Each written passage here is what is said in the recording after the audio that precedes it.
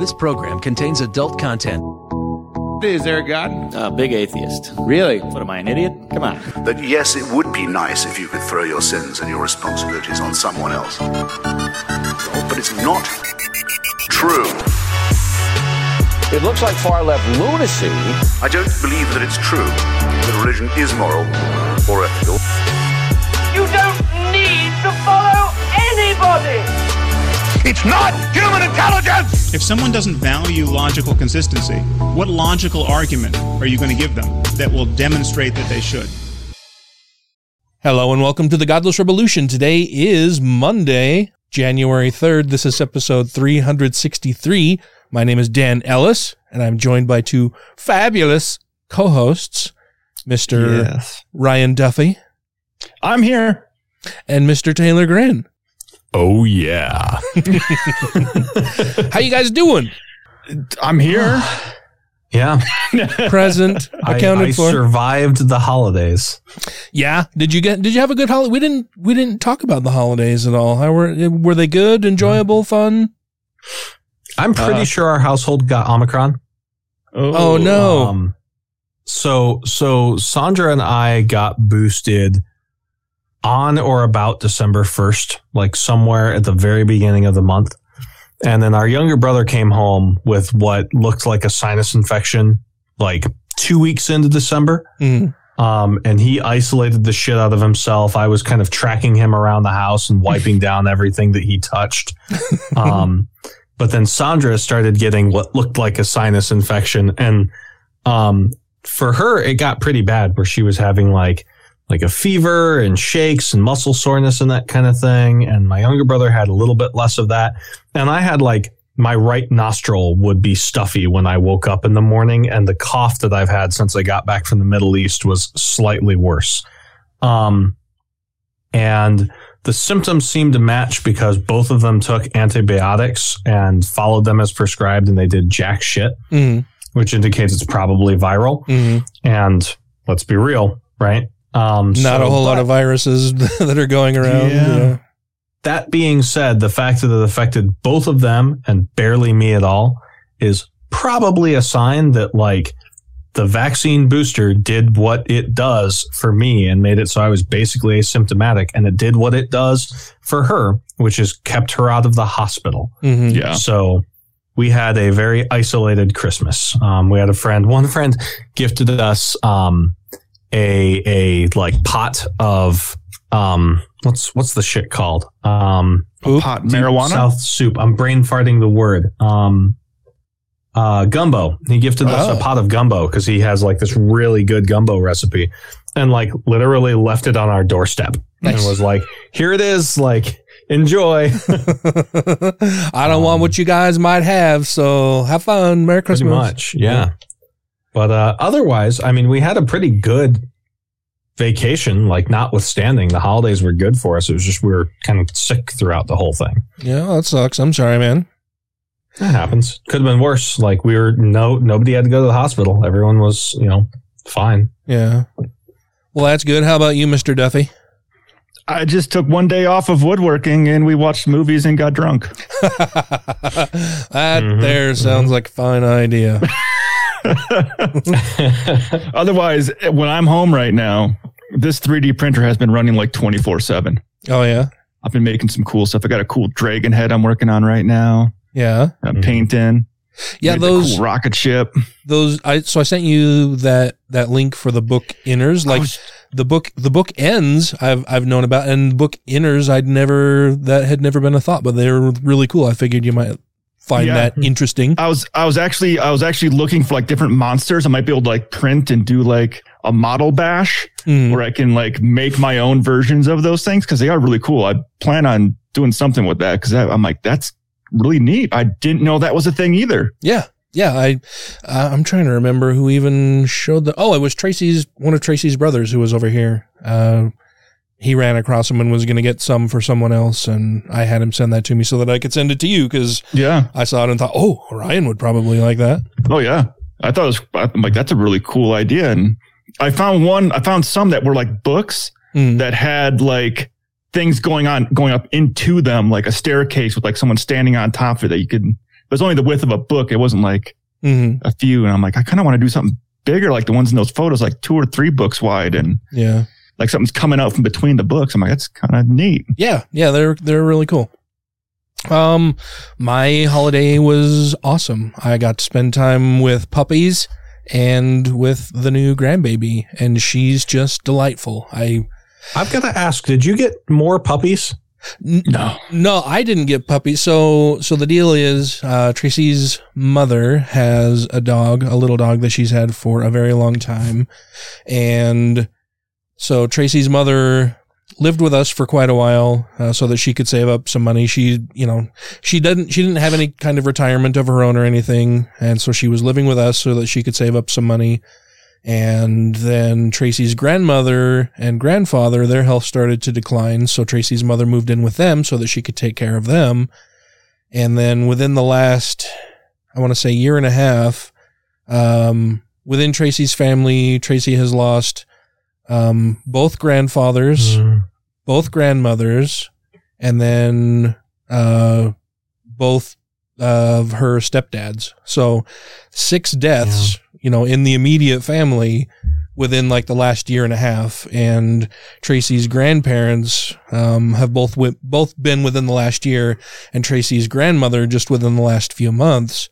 And Tracy's mother now is in that house by herself with her little dog, and now her little dog is also dying. So no, she's just like, and her mom has been, in a dark place for a while. She's been pretty depressed at the passing of both of her parents pretty close together, and she was really close with her mother and had been taking care of her. And it's just like, she's like, I don't know what I'll do. I don't know what will happen to me if this little dog dies. Like, I'll be left here in this house with nobody and nothing but ghosts. And, she's been pretty upset about it and been pretty depressed. And so Tracy was like, well, have you thought about getting another dog? It would be, and it's one of those things where we didn't want, the little dog to pass and then her mom be alone and sink even further into depression. So it's, well, maybe we should get you a dog now so that you'll have something to take care of, if your dog passes anytime in the near future. But it would be best if, we can get them now, help you try to train them, potty train them, all that kind of stuff. And so Tracy set out on a mission to help her mom find a dog. And of course, we're huge fans of Boston's. And and Tracy's mom loves all of our dogs because they're awesome. Yeah. So they started looking at rescues and everything. And then Tracy's mom found an ad on KSL for a lady in Provo who had a litter of Boston puppies. And so she saw one that she liked, and we traveled down to Provo to go and visit the puppy to see if it would be a good fit and if Tracy's mom liked it. And while we were there visiting that puppy, the lady said, Tracy's mom said, oh, well, is this the only puppy that you have available? And the lady said, oh, no, we have another one. He's a little boy. I can go and grab him if you'd like. And so she brought him out. And his temperament was he's just super chill, super sweet, just like he's a couch potato kind of dog, which fits Tracy's mom's lifestyle. So I was like, if you're going to get one of these dogs, it would probably be better to get this guy because he's just so chillax. Like he's going to be a great dog. And she's like, oh, but this one is so much cuter. And I just, I fell in love with her and I just really like her. And the lady's like, well, you could just take both. And I'm like, and I said, oh, that's a thought. And then Tracy's mom was like, well, do you think I could? Would that be a thing? And so, just through this series of little things, she decided to get both dogs. And so, we left, the puppies were still weaning. So, she picked them up Christmas Eve or the day before Christmas Eve. So either the 23rd or 24th. And we drove her down there, she can't drive at night very well. She's getting a bit older. She's got some health issues that make it a little difficult for her to get around. And so we drove her down there, picked up the puppies, brought them back. And so, I got to spend, the holidays with puppies. And then Tracy got to spend several days in the hospital with Danica. It actually worked out pretty well because Danica's baby daddy. I think I've mentioned that he's not one of my favorite people. That remains the case. Yeah. Maybe once or twice. And he, because he did not get vaccinated, ended up contracting COVID. And then, because he's a selfish, cowardly, immature fuckhead, because he didn't get vaccinated, also passed that to Danica, who is pregnant, which just, boy, oh boy, made me love him all the more. Putting, our daughter and his child and our grandchild at risk because he won't get fucking vaccinated. Anyway, I'm getting angry, and this is a happy tale. So, because he and Danica contracted COVID, they weren't going to allow him in for the birth, but they had scheduled it out so that, they contracted COVID, and Danica was going to go in and be induced into labor on the 23rd and, have the baby. She was going to go into the hospital on the 22nd and then be induced into labor on the 23rd. But life being what it is, threw everybody a curveball, and Danica went into labor early. And so, she checked into the hospital on like the 20th, and because the 23rd had not arrived when Danica and the baby daddy would have been considered recovered from having COVID, he was not allowed to be there for the birth of his own child. The upshot of that is that Tracy was. She basically volunteered to put herself in harm's way, knowing that Danica has COVID, and that she would be staying in a room with her the whole time. But while Danica was in the hospital, they gave her the monoclonal antibody treatment. They basically were throwing the kitchen sink at her to make sure that the pregnancy remained safe and okay, and to help her get through COVID. And so then Tracy just was able to stay in the hospital with Danica for, I think, 3 full days. Like she couldn't come home. She just had to live at the hospital for a few days. Shit. Which meant that then I had to take time off work unexpectedly, but that was okay because, I had to watch the dogs and take care of everything else around the house that, I couldn't do if I was going to also be working, because we split those duties while she's here. And when she wasn't here, then there was nobody else to do other things. So it worked out really well. Tracy and Danica bonded a whole lot. Tracy and the baby bonded a whole lot while she was in the hospital. And yeah, it worked out really, really well. They got to spend a lot of really quality time together and talk through a whole bunch of stuff. And their relationship is better now than it ever has been. That's good. Yeah. So that's awesome. And yeah, the upshot of that is that he was not there for the birth of his child. Tracy was kind enough to live stream it for him. One of the saddest things that I have seen was Tracy sent me a picture, and it says their first family photo, and it's Danica in bed with the baby shortly after the birth. And then there's the phone with the baby daddy's face on it, that they wanted their first family photo. And because he couldn't be there, all it was the live stream of his face on the phone. Mm-hmm. Yeah. And I just thought that's a great tale that you can tell your child later in life, that why weren't you there for the birth? I wasn't willing to keep you safe from a deadly disease. Yeah.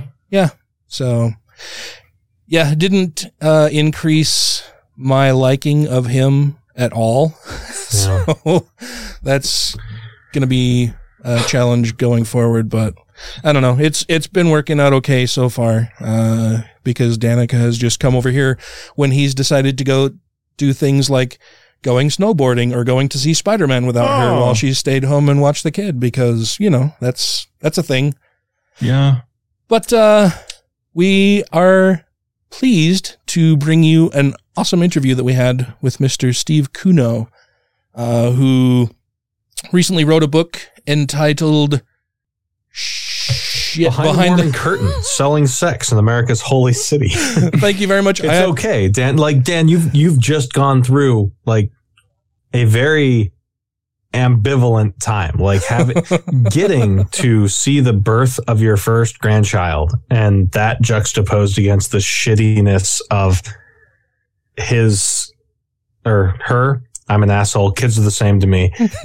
Parent unit being a complete dickhead. Like that's hard to just segue into, hey, we're going to introduce a book. And like, that's well, and also how life. That's why you buy the hard copy, so you have the name right there with you instead of on that Kindle thing. Yeah. Well, and I have it here on. Been on your Kindle, Dan, and I have it here on screen. It's just that it's the very last bit of the information that I have in this paragraph. we had a fantastic interview with Steve Kuno. The guy has been writing for a very long time. This book is 20 years in the making, if you believe it. It's one of those things where inspiration hit and then it kind of struck again many years down the line. He interviewed just a whole mess of people who are working in the sex industry, and he has found that both the providers that engage in sex work as well as the hobbyists who consume sex work are exactly like you and me. And I highly recommend picking up his book. I think you're really going to enjoy the interview that we've had with him. That's coming up after this break. Hi, this is Yvette Dontremont, aka The Scibabe, and you're listening to Godless Revolution. You can find me at scibabe.com, at my Twitter account at The Scibabe, and if you've hunt really hard, you can find me at Pornhub. I dare you. Some people think you can live without intimacy, without connection. I think that's total crap. A few years ago, a client emailed me, and he said, "Today a miracle happened. Since my wife passed, I've been very lonely. I haven't so much as been hugged in over 2 years. I'm not handsome, I'm not rich, I don't know how to talk to women. But you held me, you rubbed my back, you listened to me vent about my grief. This might just be a job for you, but today you saved my life. Now, I'm not a psychiatrist, I'm not a doctor, I don't work for a crisis hotline, I'm a sex worker."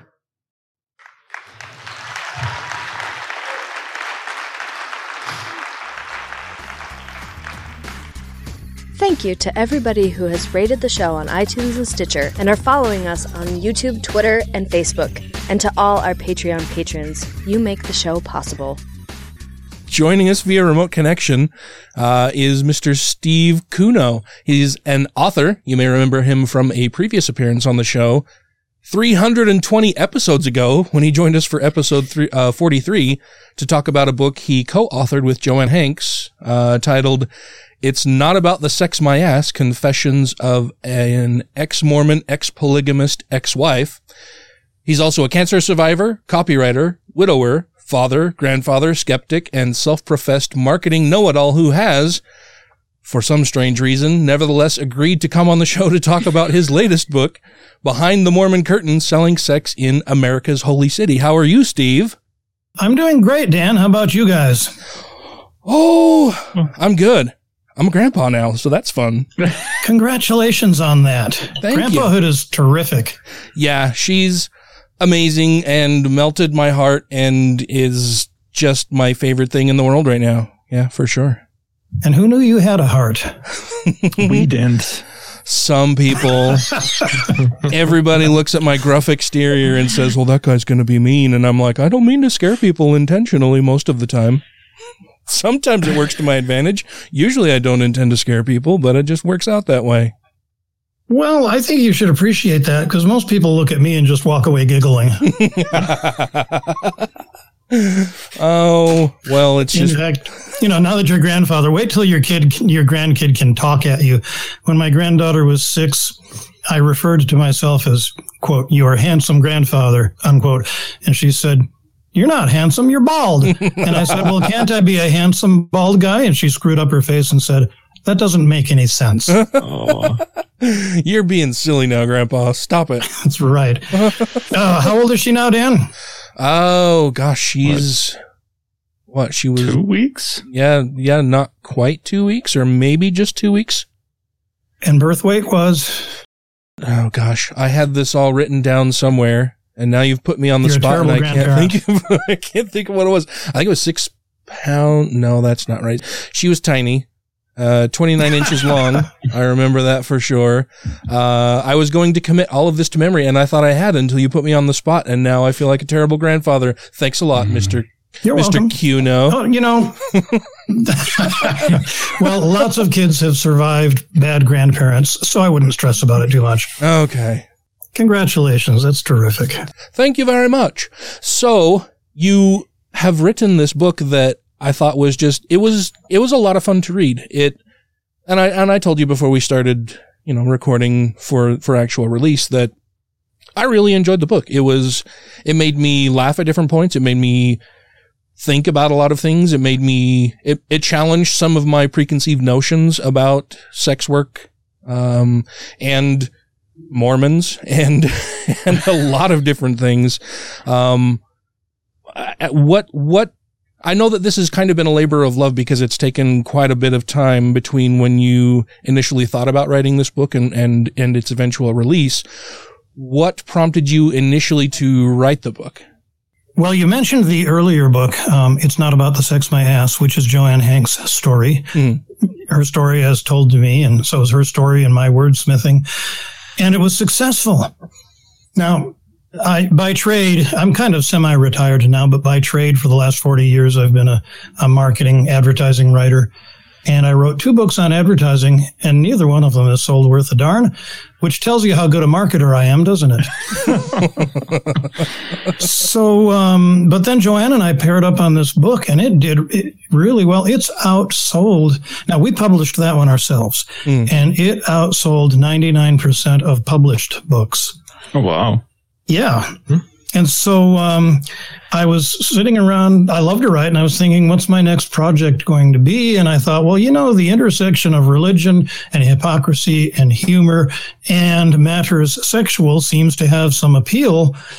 And then suddenly I remembered this woman who'd walked into my advertising agency 20 years earlier, who had started a business, and she had trucks, and she had a warehouse, and she had employees, and she needed a brochure.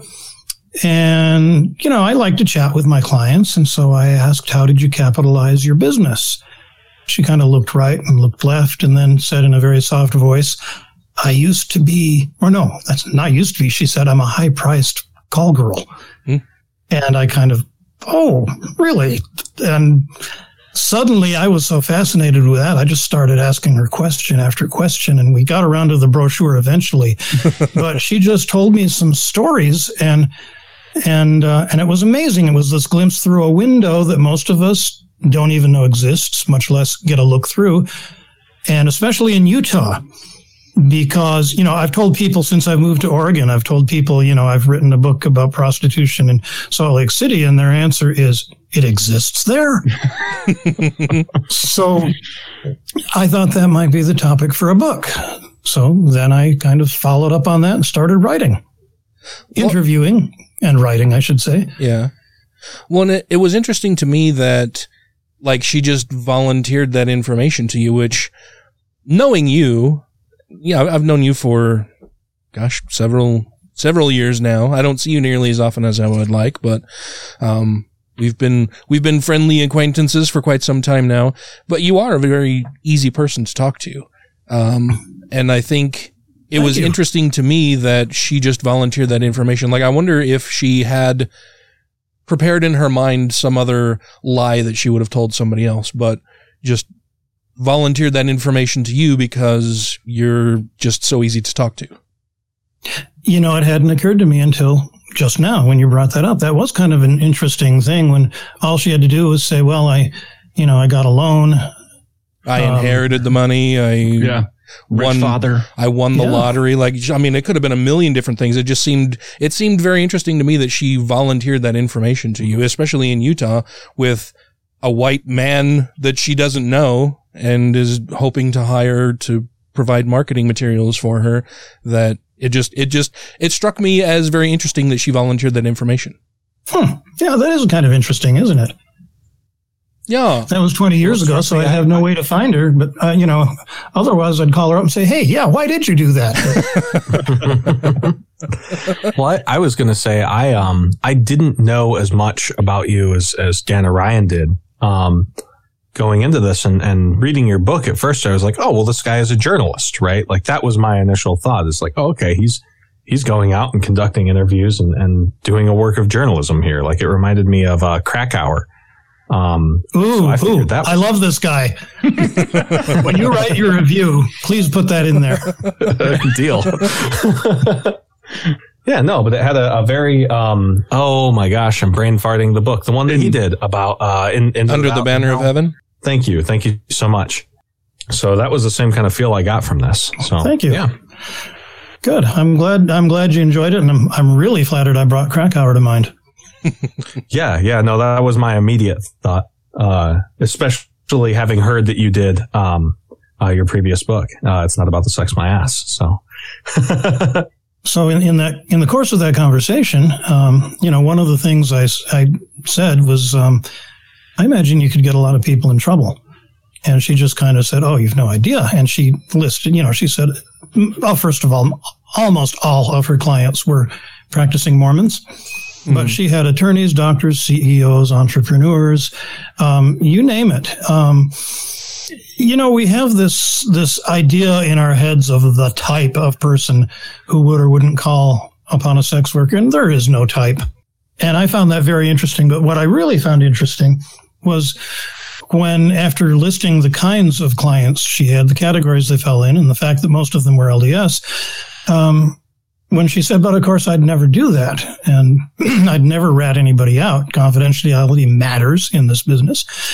And, well, she had told me that one of her clients was a judge and another was a prosecuting attorney. So I said, what if you're in court in front of these guys? And she said, I'd still keep my mouth shut. I hope they'd feel terrible, but I wouldn't rat them out. And what struck me, and this is the question I've put to a lot of people since then, is between the judge or the attorney who's going to prosecute her and the reviled sex worker who's going to keep their secrets, who shows the greater integrity? Mm-hmm. Mm-hmm. Mm-hmm. And that was kind of the launch point of the book for me, was, wow, these people are showing integrity. And then the more I got to know them through the interviewing process, that's always a fun one. When I told some friends, I'm interviewing prostitutes, one of them said, oh, is that what they call it now? But anyway, my respect for these women, and I hope it comes through in the book. I finished this project with great respect for these people. Well, yeah. It almost seems, I was almost wondering if the book that came out, was it the book you actually intended to write from the beginning? Because it kind of seems like you learned a lot in the process of actually interviewing them, which kind of might have changed your outlook. Definitely. At the outset, I thought I was going to write a knee-slapping funny book about, funny guys and going to see prostitutes. And there is some of that in there. But the sociological look at their lives and undehumanizing them, I guess humanizing them would be the word. It was quite a journey. Yeah, very cromulent.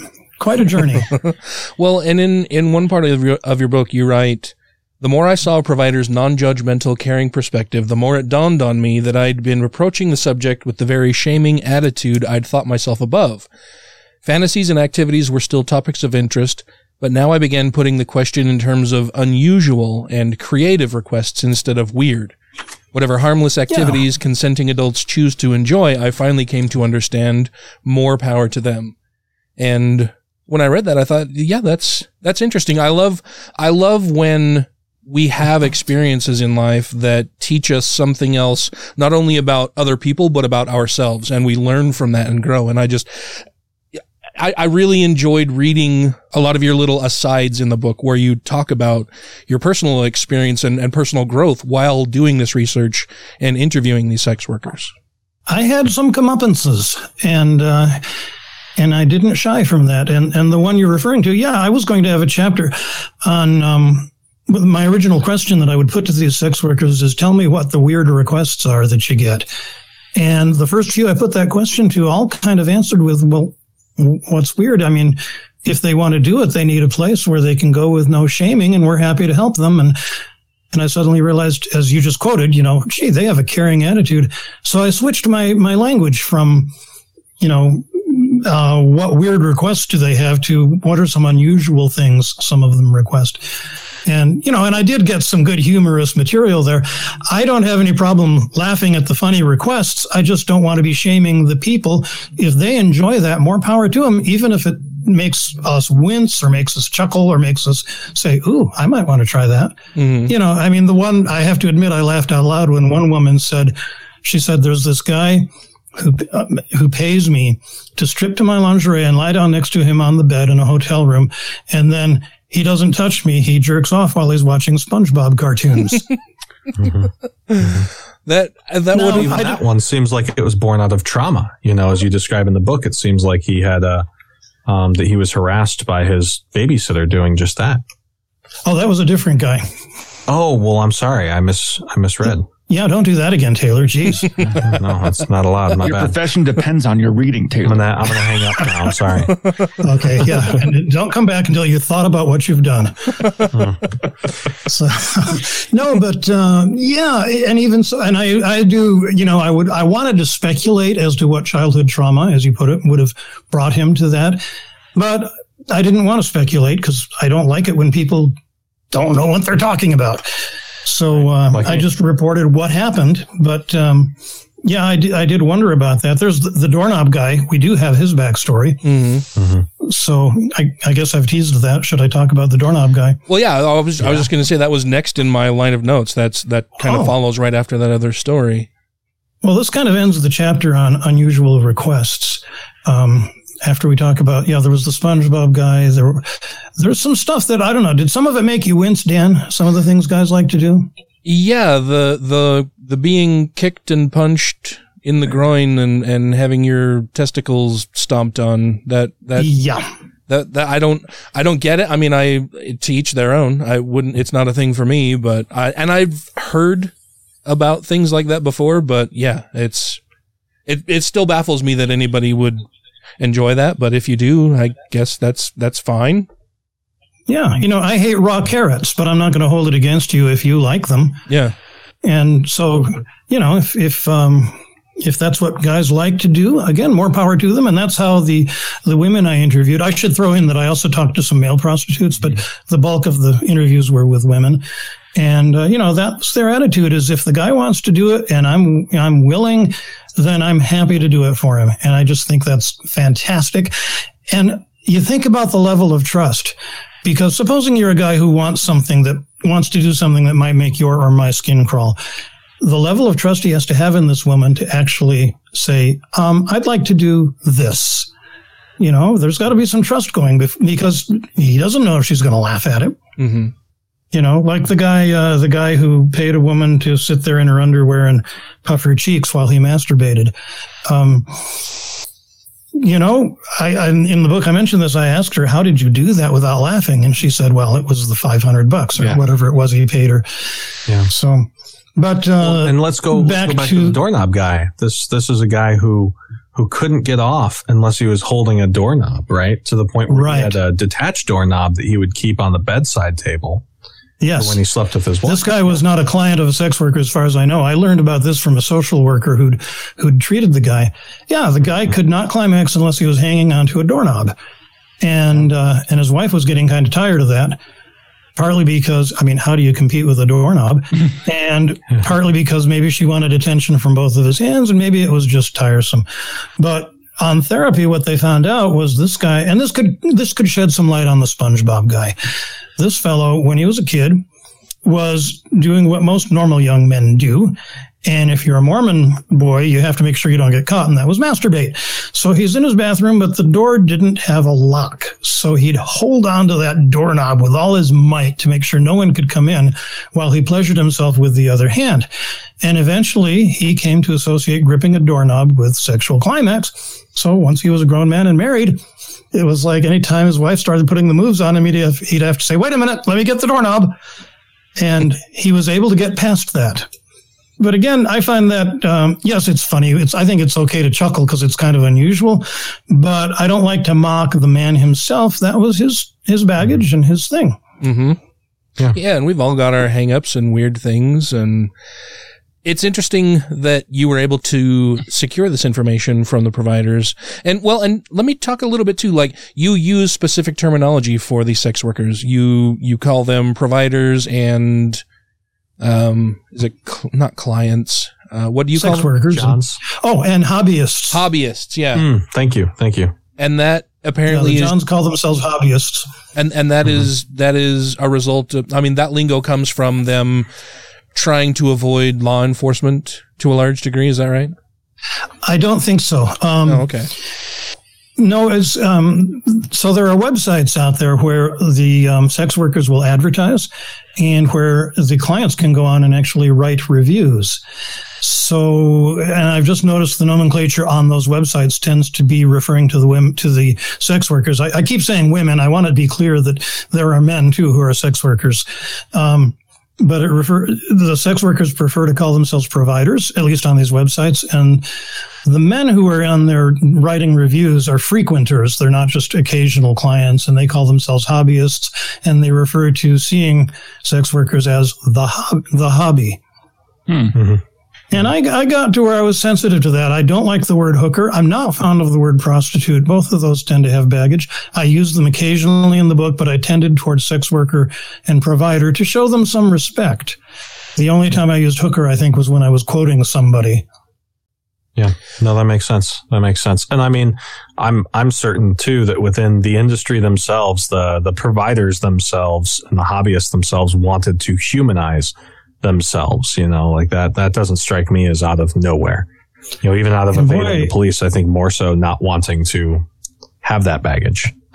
Once they started opening up, and did they ever humanize themselves? I mean, again, my respect for these people was high by the time we finished the interviews. I'm thinking about one woman I interviewed who, just one of the nicest, well, a lot of them just plain nice people, but, she was 16 with 2 kids and a ne'er-do-well boyfriend who had 2 kids by another woman living somewhere else. And he decided to abandon her. And the next week or so, his ex shows up with the 2 kids he had by her and dumps those 2 kids with this woman and disappears. So she's got 2 kids by this guy and then 2 kids that he had with another woman, and they're all 4 of them now with her. It did not cross her mind not to take care of the 2 kids. They'd been dumped. They needed a mom. And so she worked like the dickens to support these 4 kids. Now, at first she was doing minimum wage jobs and shoplifting to get by. And I think it was when she reached 20 that she decided to start as a legal escort and eventually moved on to actually selling sexual services.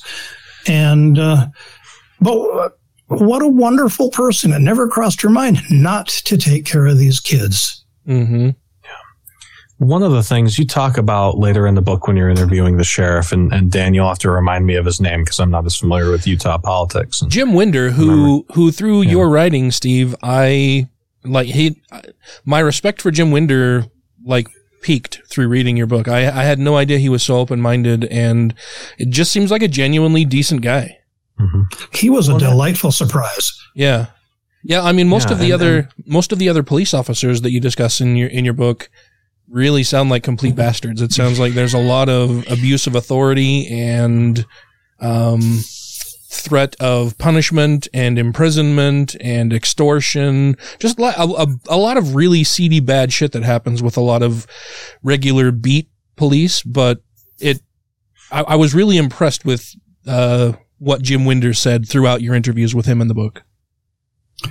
He, as I said, he was quite a surprise, because I opened by saying, first of all, the fact that he was willing to be interviewed on the record was surprising. And he was the Moab City Sheriff at the time. And he had been the Salt Lake County Sheriff for, I don't remember how long. But I opened by saying, look, I don't want to mislead. I happen to think there's nothing wrong with what these women do. Now, I should, for the benefit of listeners, I should point out the sex workers I interviewed are not pimped and they're not coerced. They haven't been abducted or anything. They all have opted into the profession. So they're there out of choice. I didn't interview anybody who had been trafficked in the common sense that we use the word trafficking. Mm-hmm. So I opened and I told him about the women I'd interviewed, and I said, they're not streetwalkers. They aren't coerced. And I happen to think they provide a valuable service, and I think it should not be illegal. And I'm telling you this up front because if you want to stop the interview right now, or if you want to set me straight, I'm willing to be turned around if you've got a good argument. And he said, no, I absolutely agree with you based on what you've said. And he said, if there's no coercion and no one's being harmed, I think he said, we're wasting our time going after it. Mm-hmm. Yeah, I thought that was incredible. That here's a person working in law enforcement, not just as your run-of-the-mill cop, but somebody of real authority in law enforcement who recognizes that, by and large, the at least for the people that you spoke with, it's a victimless crime. Not only is it a victimless crime, they're providing a valuable service to a lot of different people. There are different interviews that you have throughout the book with people who display an unusually not unusually, but a definitely unexpected level of compassion for the people that they're providing these services for. And it was there were a lot of really heartwarming stories in your book about services that are being provided to people who are not able to receive these services in the way that most other people by and large do. Mm-hmm. If I can give you a case in point, one of the mail providers I interviewed, and I tend to choke up when I talk about this one. He was hired by a quadriplegic. And so he went to see the guy, and he said at first he thought maybe his buddies were punking him. But no, he showed up, and here's a guy in a wheelchair, can't move his arms, can't move his legs. He communicates with some kind of electronic device, but he can just indicate yeses and nos, essentially. Mm-hmm. And so the provider showed up. I think I call him Gene in the book. And Gene shows up, and he says, do you understand what I'm here for? And the guy says yes. And is it okay to proceed? And the guy gives his permission. And so here's this guy who couldn't possibly get a female companion on his own merits, really. And he had a wonderful time. And, Gene left thinking, man, I was kind of like one of his medications. The guy had such a good time, and he felt it was just a heartwarming thing that this guy appreciated it so much. Yeah, it reminded me. There's go ahead. It reminded you? There's a quote somewhere in the book from a book by John Steinbeck where he talks about how there's security in seeing a sex worker because you don't have to worry about rejection. And that's kind of what some of these, Boop, I interviewed two women calling themselves Betty and Boop for purposes of the book. And, Boop talks about these guys who are some of their clients who have absolutely no skills. They're like Dan, because they're computer workers. So absolutely no social skills and couldn't get a girl if they tried. And, again, it's a service for these guys, and it's needed and it's thoughtful, and I think it's fantastic. And I was kidding about Dan. He's really very, very cute, and you should all hit on him. No, he's off the market now. Oh, that's right. He's engaged. I put a ring on it. Yeah. You want to tell us why atheists get married, Dan? We covered that in a prior episode. Thank you very much. Okay. Yeah. I was struck at how normal, in every sense of the word, so many of the providers and the hobbyists were. One thing that really struck me is that I think that a lot of folks have interests sexually that fall outside of the, puritanical missionary position sex. And desire for frequency and variety, and then the types of people who are drawn to the profession seem to be such a normal grouping. You know what I mean? Everything from, as you discussed, some of the streetwalkers who are truly, desperate people to, one woman who was like very financially well established and just did it because she enjoyed doing it. And it just struck me at how normal it was. What's that? Yeah. These are real people. And that applies to a few of the people I spoke to who were, one of the men I spoke to was financially independent. One of the women was financially independent, and then another one was extremely well-to-do. I mean, there's Nikki in the book who'd been a successful stockbroker for 14 years. And you may remember the money quote she gave me, which was, but I can't believe how predatory people are. That's why I'm glad I'm not a stockbroker anymore and I'm a sex worker. Yeah. But it's just, I don't know. Like it's crazy to me to think that we live in a society where people will, on one side of their mouth, denounce, different sex acts or the profession, and on the other side, benefit from those services. It's actually one of the things I wanted to ask you about is you encountered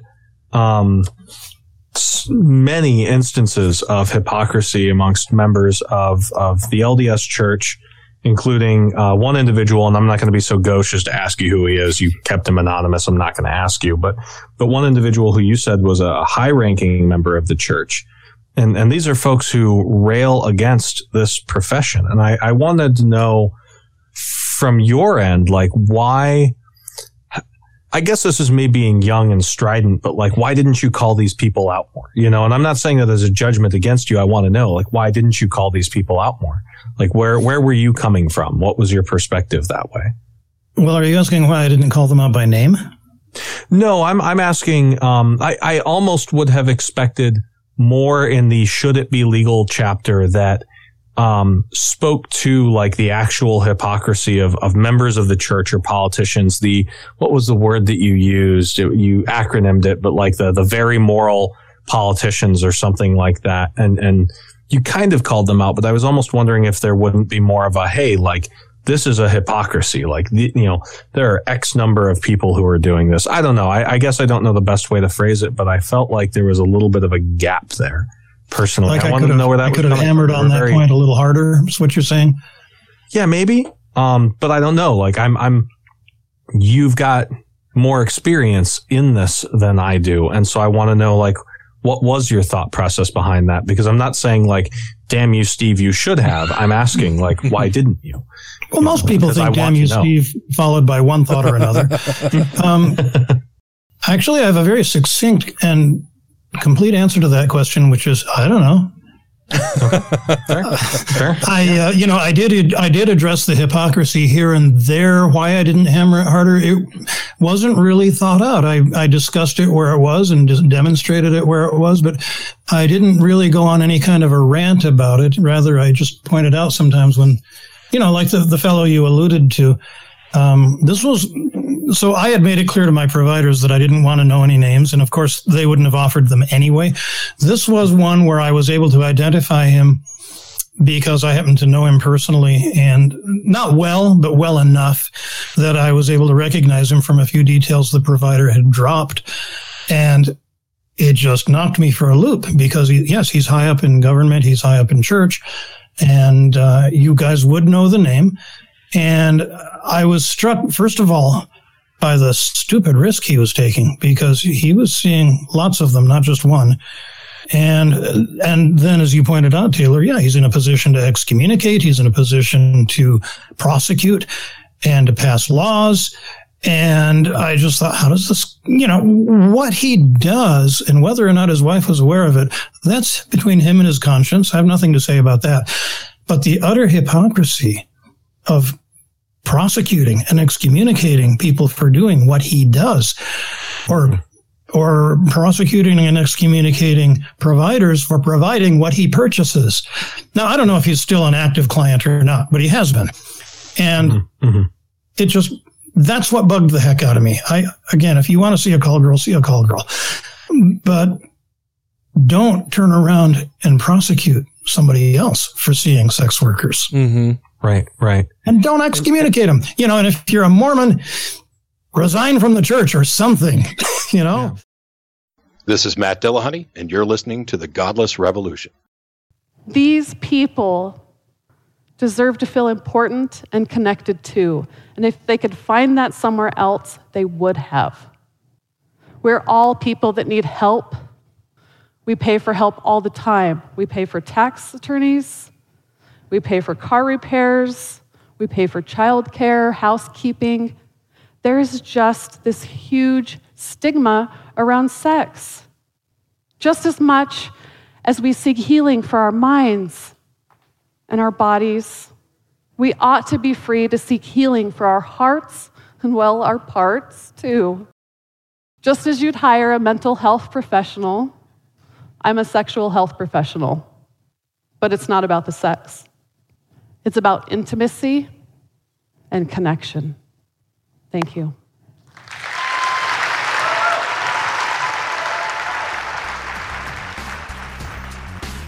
If you have questions, comments, concerns, compliments, corrections, criticisms, or concepts for content, contact the show via email at godlessrevolution@gmail.com, by text or voicemail at 330-81-REBEL, or Twitter the twatter at TGR Podcast. Thank you! And if you could, for our listeners who haven't read your book yet, or honestly are too busy to get to it, right? Like, I hate to say that. Like, you listeners should go out and buy Steve's book, but I feel like several copies apiece, I might add. Yeah, absolutely. And review. You don't have to read it. You just need to buy it. Yeah, you need to build a wall out of them. Mm-hmm. No, so I wanted to ask if you would be willing to give your argument for what you call making indoor prostitution legally permissible, and you kind of work around some of the current disputed, differences between legal versus decriminalized, and you distinguish between streetwalkers and the providers that you covered predominantly in your book. If you'd like to kind of elaborate on that a little bit, but if you'd be willing to, for our listeners, to kind of lay out your case for legalizing, I think it would be a good benefit. It's lucky I have a copy of the book handy. First of all, on terminology. When I'd start talking about legalization, somebody would jump on me and say, "You mean decriminalization?" And so I consulted with two different attorneys and asked the difference between legalization and decriminalization. Got two totally different definitions. Then I actually did some Google work on it, and I couldn't find anyone who agreed on what the terms meant. So I finally went with legally permissible so that nobody would jump down my throat whenever I talked about it. But I do think whatever you call it, it should be legally permissible. Now, I've got some qualifiers there. Again, if we're talking about opt-in sex workers, yes, legally permissible. Not streetwalkers, because that's just kind of a blight, not the profession itself, but one of the authors I read calls it indoor prostitution, which is what these people I interviewed do. They'll meet you at a hotel room, or they'll rent an apartment for the purpose, and you can meet them there. It's discreet. It's not under anybody's nose. And again, it's because it's discreet, it's not hurting anybody. You don't even, you could have one of those apartments next door to yours and you wouldn't even know it, because they're not having 100 guys in and out all day long. Maybe 2 or 3 show up on a day, maybe one a day, maybe not even that often. So there are no cars rocking back and forth in the parking lot. There are no used condoms littering the sidewalk, that kind of stuff. Exactly. Yeah. And again, back to Jim Winder, he said, as you've described it, I see nothing wrong with it. Mm-hmm. So, so why shouldn't it be legal? And the real reason is I go through some of the arguments, and we can take those one at a time if that's what you'd like me to do.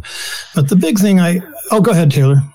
I was just going to say, I don't want you to have to belabor the point. I guess if you have your succinct version, because I don't want to draw you out that way or have you just read from your book. I think that the listener should go out and read it. But if you could give them the Cliff Notes version of that argument, I think that would encourage them to see the deeper version, if that's okay. Sure. I'll just rattle some off the top of my head instead of leafing through the book. How's that go? How's that sound? Yeah. So I'll start with my conclusion, though, which is most of the people who think prostitution should not be legal are coming from a standpoint of they find it yucky. They think it's yucky. Yucky is not a legal argument, but that's what they think. It's yucky, or God says you shouldn't do it. I'm suspecting that a good many of your listeners are atheists. And so, and I've explained this to a number of friends. When you're making moral choices and you take God says don't do it out of the equation, now you're left with reason. And I have reasoned, and I cannot come up with a reason for this thing to be illegal. Now, some people will say, well, it's got organized crime in it. Well, not if you legalize it.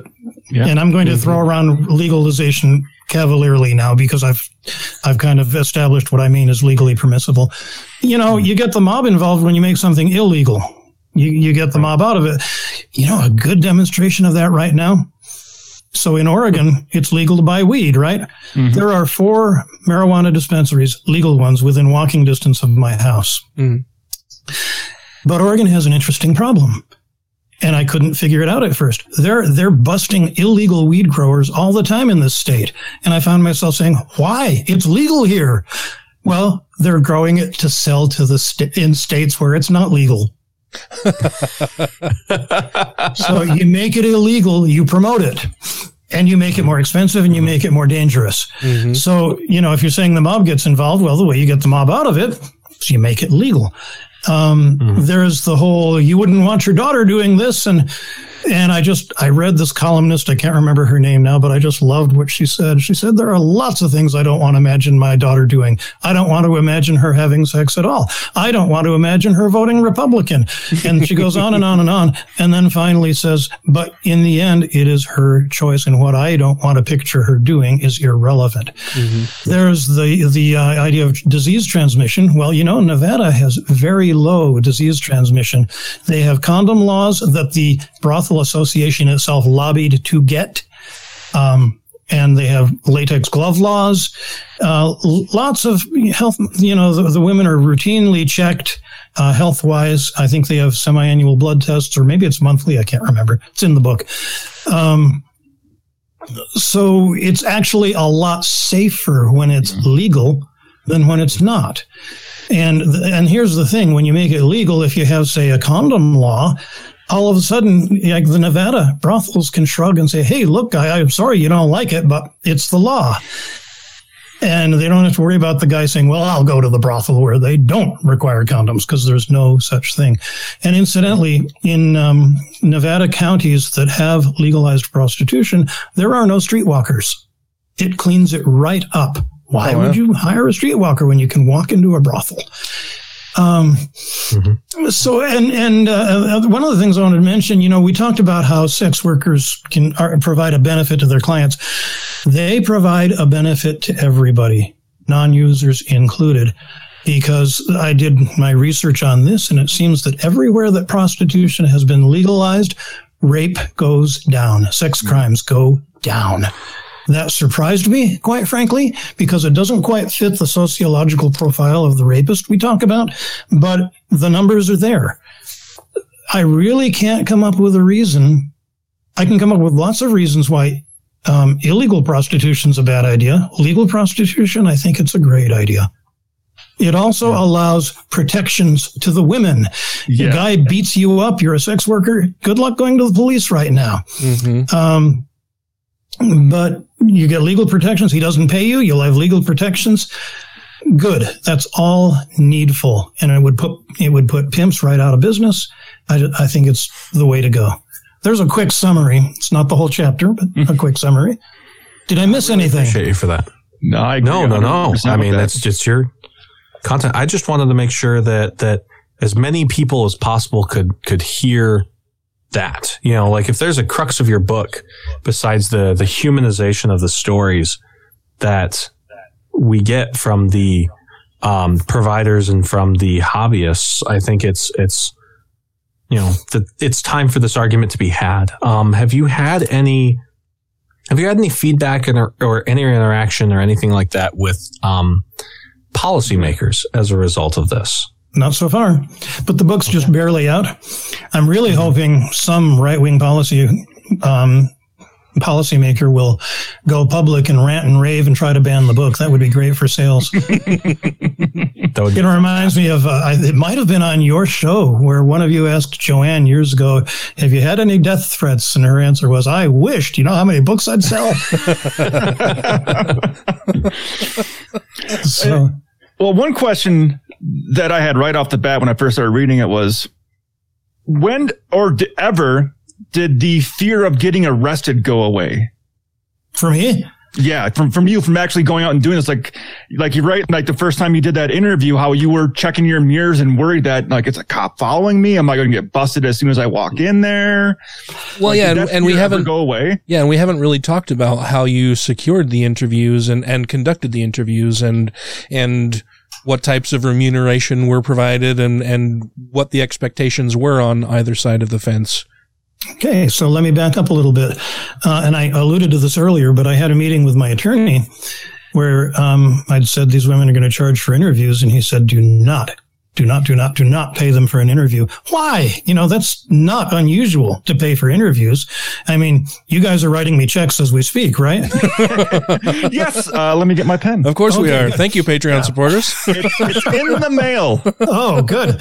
I thought this was a service in kind. Hey, listeners, go buy his book. Oh, there we go. Yeah, very good. Taylor gets a star on his forehead. So, what was the question? I'm an old guy. Just basically how you secured the interviews and how that all went down and if you had to pay for them, all that kind of stuff. So I want to back up and say why he told me not to pay for an interview, though. And that was, he said, supposing the police are watching this woman, they suspect she's a provider, and now you meet her for coffee somewhere and you hand her a couple $100. You're under arrest. You've just been seen handing money to a sex worker. Mm. And I said, come on. As my accountant pointed out, I can prove I'm an author. I can prove I've got a book project. And he said, yeah, imagine good luck in front of a judge saying, honest, Your Honor, this is for a book, even if it's true. And besides, I couldn't establish that it was only for a book. So back to your question of when did the fear of getting busted go away? It never did. The first time I got invited, I had gone online and found a bunch of sex workers advertise online. They need to be found or they have no business. So, and I can talk about how they're careful not to be illegal in their advertising. But I had one finally respond, and I had sent emails to a bunch of them, text messages actually saying, here's what I'm doing. I'm an author. Here's how you check me out. And I'd love to come talk to you. And I heard nothing. And then finally I got a text from a woman who said, I just had a cancellation. Do you want to come over?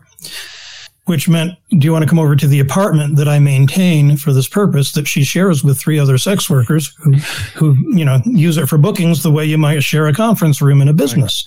Like a place the cops might watch. Yeah. And so this was my breakthrough interview because I needed someone to vouch for me because no one was trusting me. For all they knew, I was a cop or a pervert.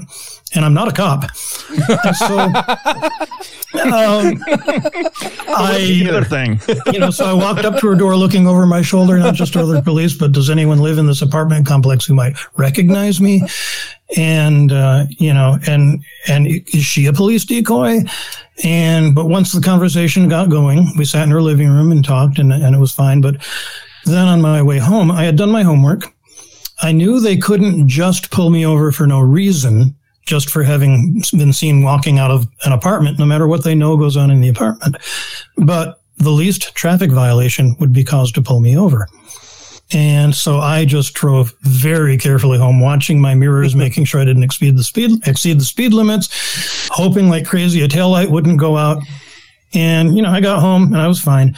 But that nervousness, the apprehension is a better word, never went away because I was talking to people who were breaking the law. One of the reasons I talked to my attorney was because I know I'm talking to people breaking the law.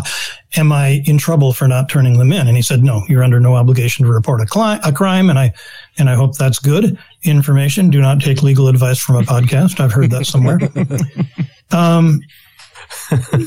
But the apprehension was always there, whether I met them for lunch or went to the apartment they maintained.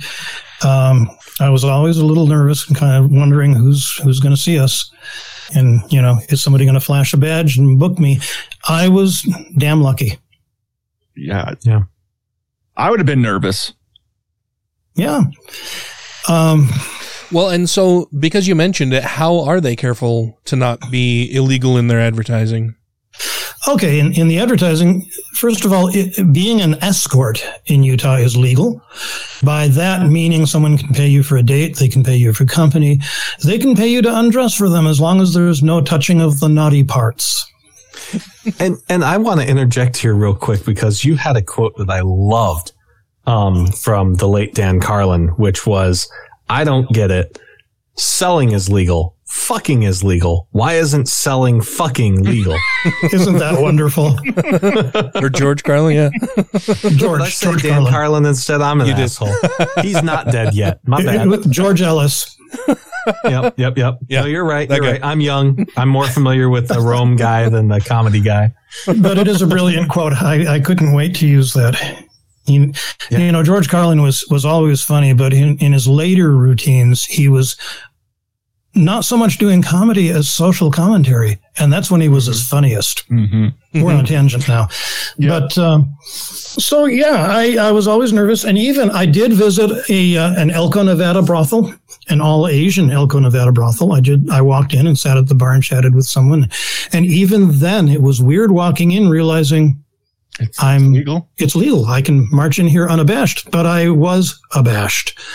And again, you wonder, because so many of their clients come from Utah. That's why I included Elko in the book, because they are almost de facto Salt Lake area providers. Mm-hmm. And, and I thought, I'm just my luck to, be walking into this place as a neighbor walks out or something.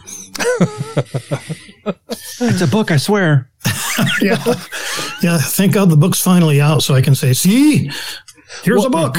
Well, one of the things that you made me realize while I was reading the book, and it is weird to me that it hadn't actually occurred to me before reading your book, is in chapter 2, one of the footnotes, footnote number 9 actually.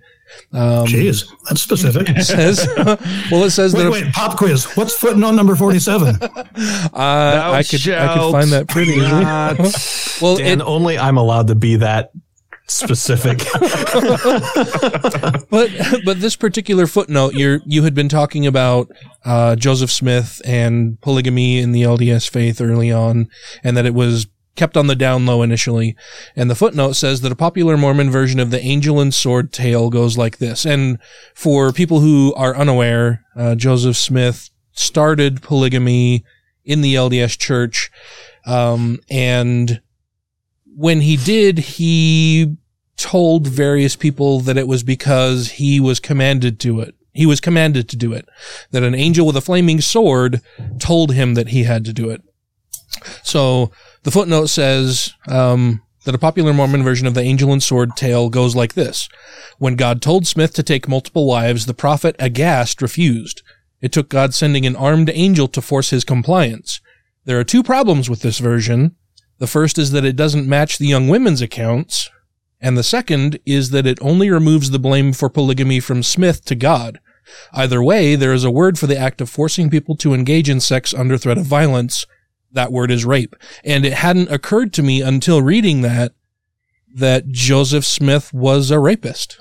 He was a rapist. Yeah, by all accounts. Like, that had never actually occurred to me, because he had removed, he had pushed that off enough, at least in my mind without, thinking about it deeply. He had pushed off any reason for forcing these women or coercing these women into sex as a commandment from God, so everything should just be fine.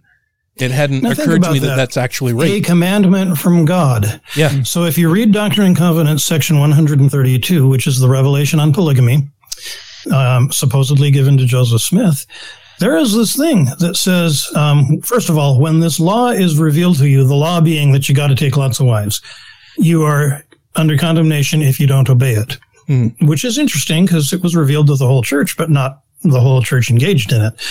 But and then it went on to say that a woman who was a first wife had the option to reject additional wives.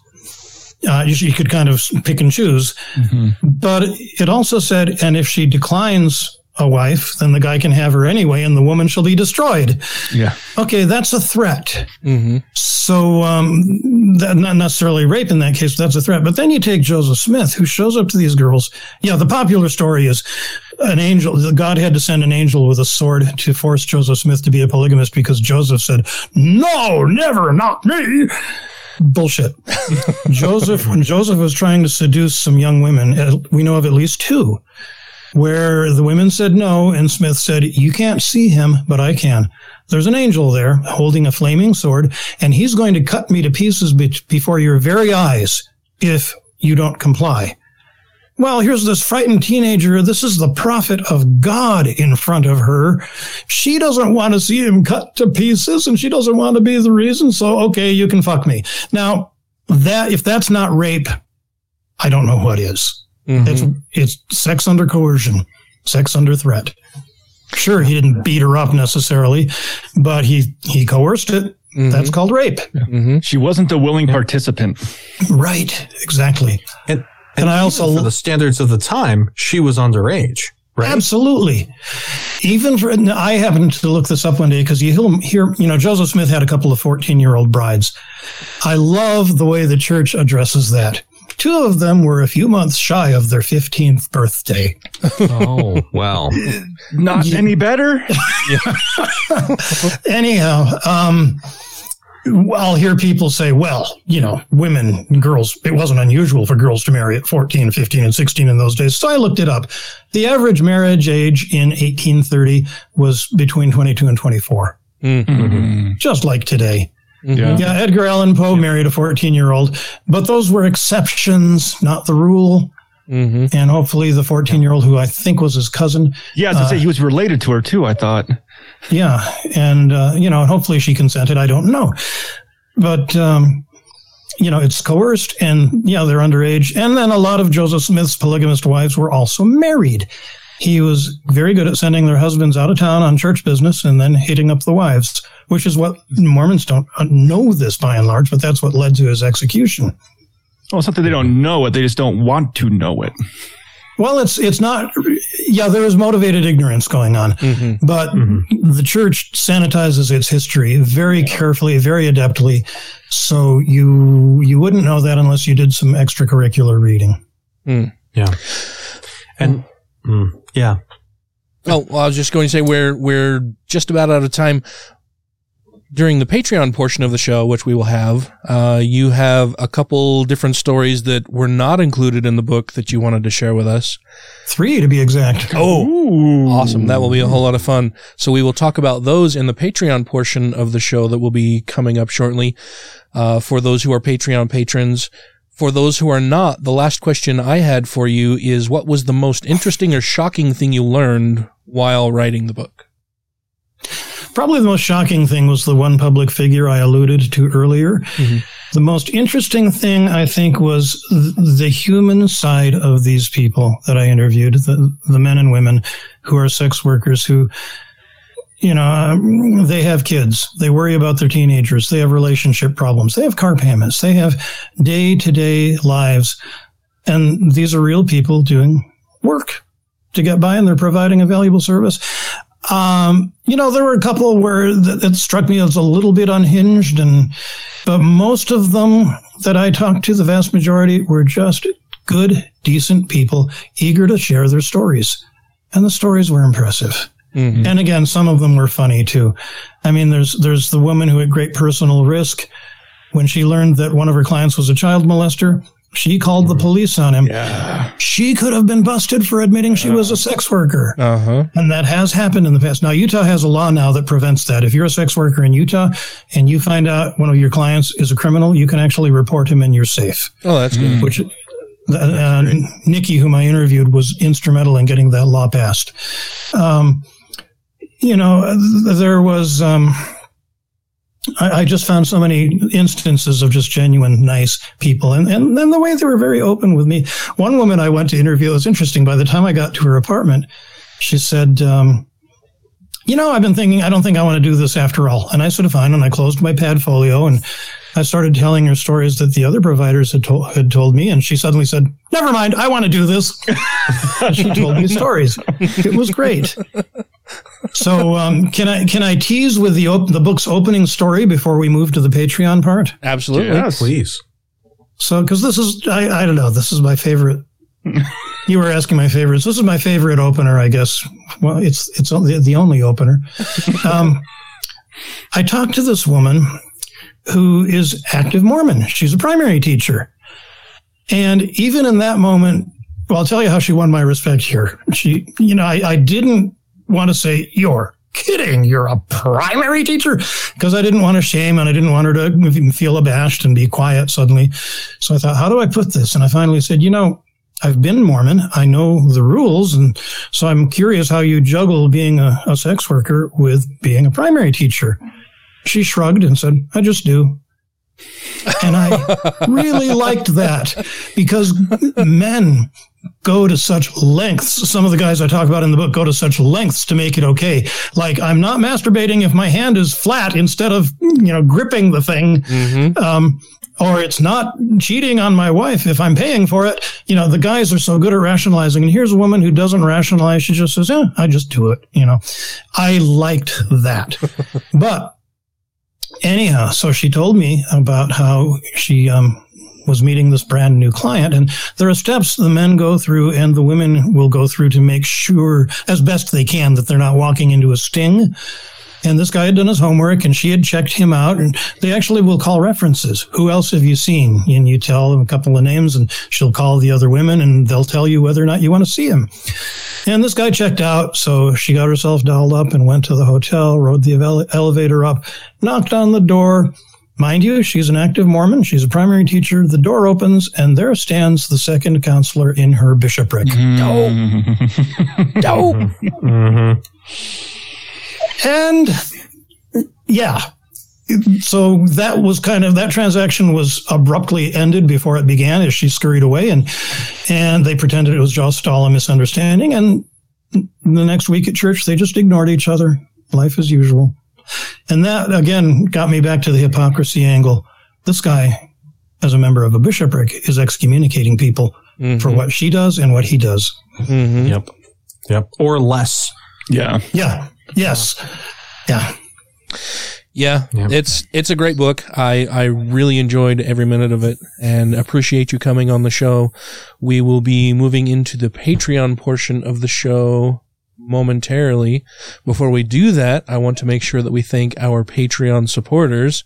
That would be Two Skeptical Chaps. A noble spirit embiggens the smallest man. A perfectly cromulent statement. Alan Firth. All hail Peanut Butter. Came for the rebel, stayed for the Lucian. Doug Willoughby, a new Patreon. Thank you. Hunter Grin. John McCullough. Ollie Olson. Sinead Duffy. Steve Kuno. I'm so glad that we worked out the pronunciation there. Stephen Andrews. Theodore Sellin. Tiffany Hudson. Travis Lindbergh. Vanessa. Benjamin Davis, another new Patreon supporter. Thank you so much. Woohoo! Corey Ebert. Don't be a Richard. Freethinker 215. Good news, everyone. Jeff Peterson. Jeremy Goodson. Marvin Dracone. I think that's close. Sounds good. You can yell at me. Matthew Sanders. Megan Mitchell. Updog Programmer. I still love that one. That's awesome. That's so great. Utah Outcasts. Wesley Aaron. Janet Uter. Purple Dragon. Ryan Mayfield. Sarah Segovia. Savita Kuna. Socialized Healthcare saved my life. Tim Jacobson. Trisha Weir. Cletus the Slack-Jawed Local wants you to please support Phil Abundance or your local food bank. That was close. You said local instead of yokel. Oh, did I? Motherfucker. That's fine. Ryan's just like slack-jawed local. Ryan's just like, yes. Do it live. Yokel. Cletus the slack-jawed yokel wants you to please support Phil Abundance or your local food bank. Oh no, this will not stand. And James, thank you all so very much for your patronage. We really appreciate it. It helps a lot of things. I recently got a 900 plus fucking bill from our hosting provider, and so I'm looking for a new hosting provider. Yeah, we're gonna have a talk with them. That's way too much. But thank you all. That helps keep the show going for sure. It helps us do all kinds of things, and it gives you bonuses. One of the bonuses that you'll get for this episode is an extended interview with Steve. I think it runs about a half hour or more, where he tells us three additional stories, and we have some asides that are a whole lot of fun. I really like Steve a lot. He's a great guy. Yeah, he will be returning in the future. Yeah, and mighty righteous dude. he's one of those guys that the more interactions that I have with him, the more I like him. He's one of those rare individuals where the more time I spend talking to him and getting to know him, the more I like him.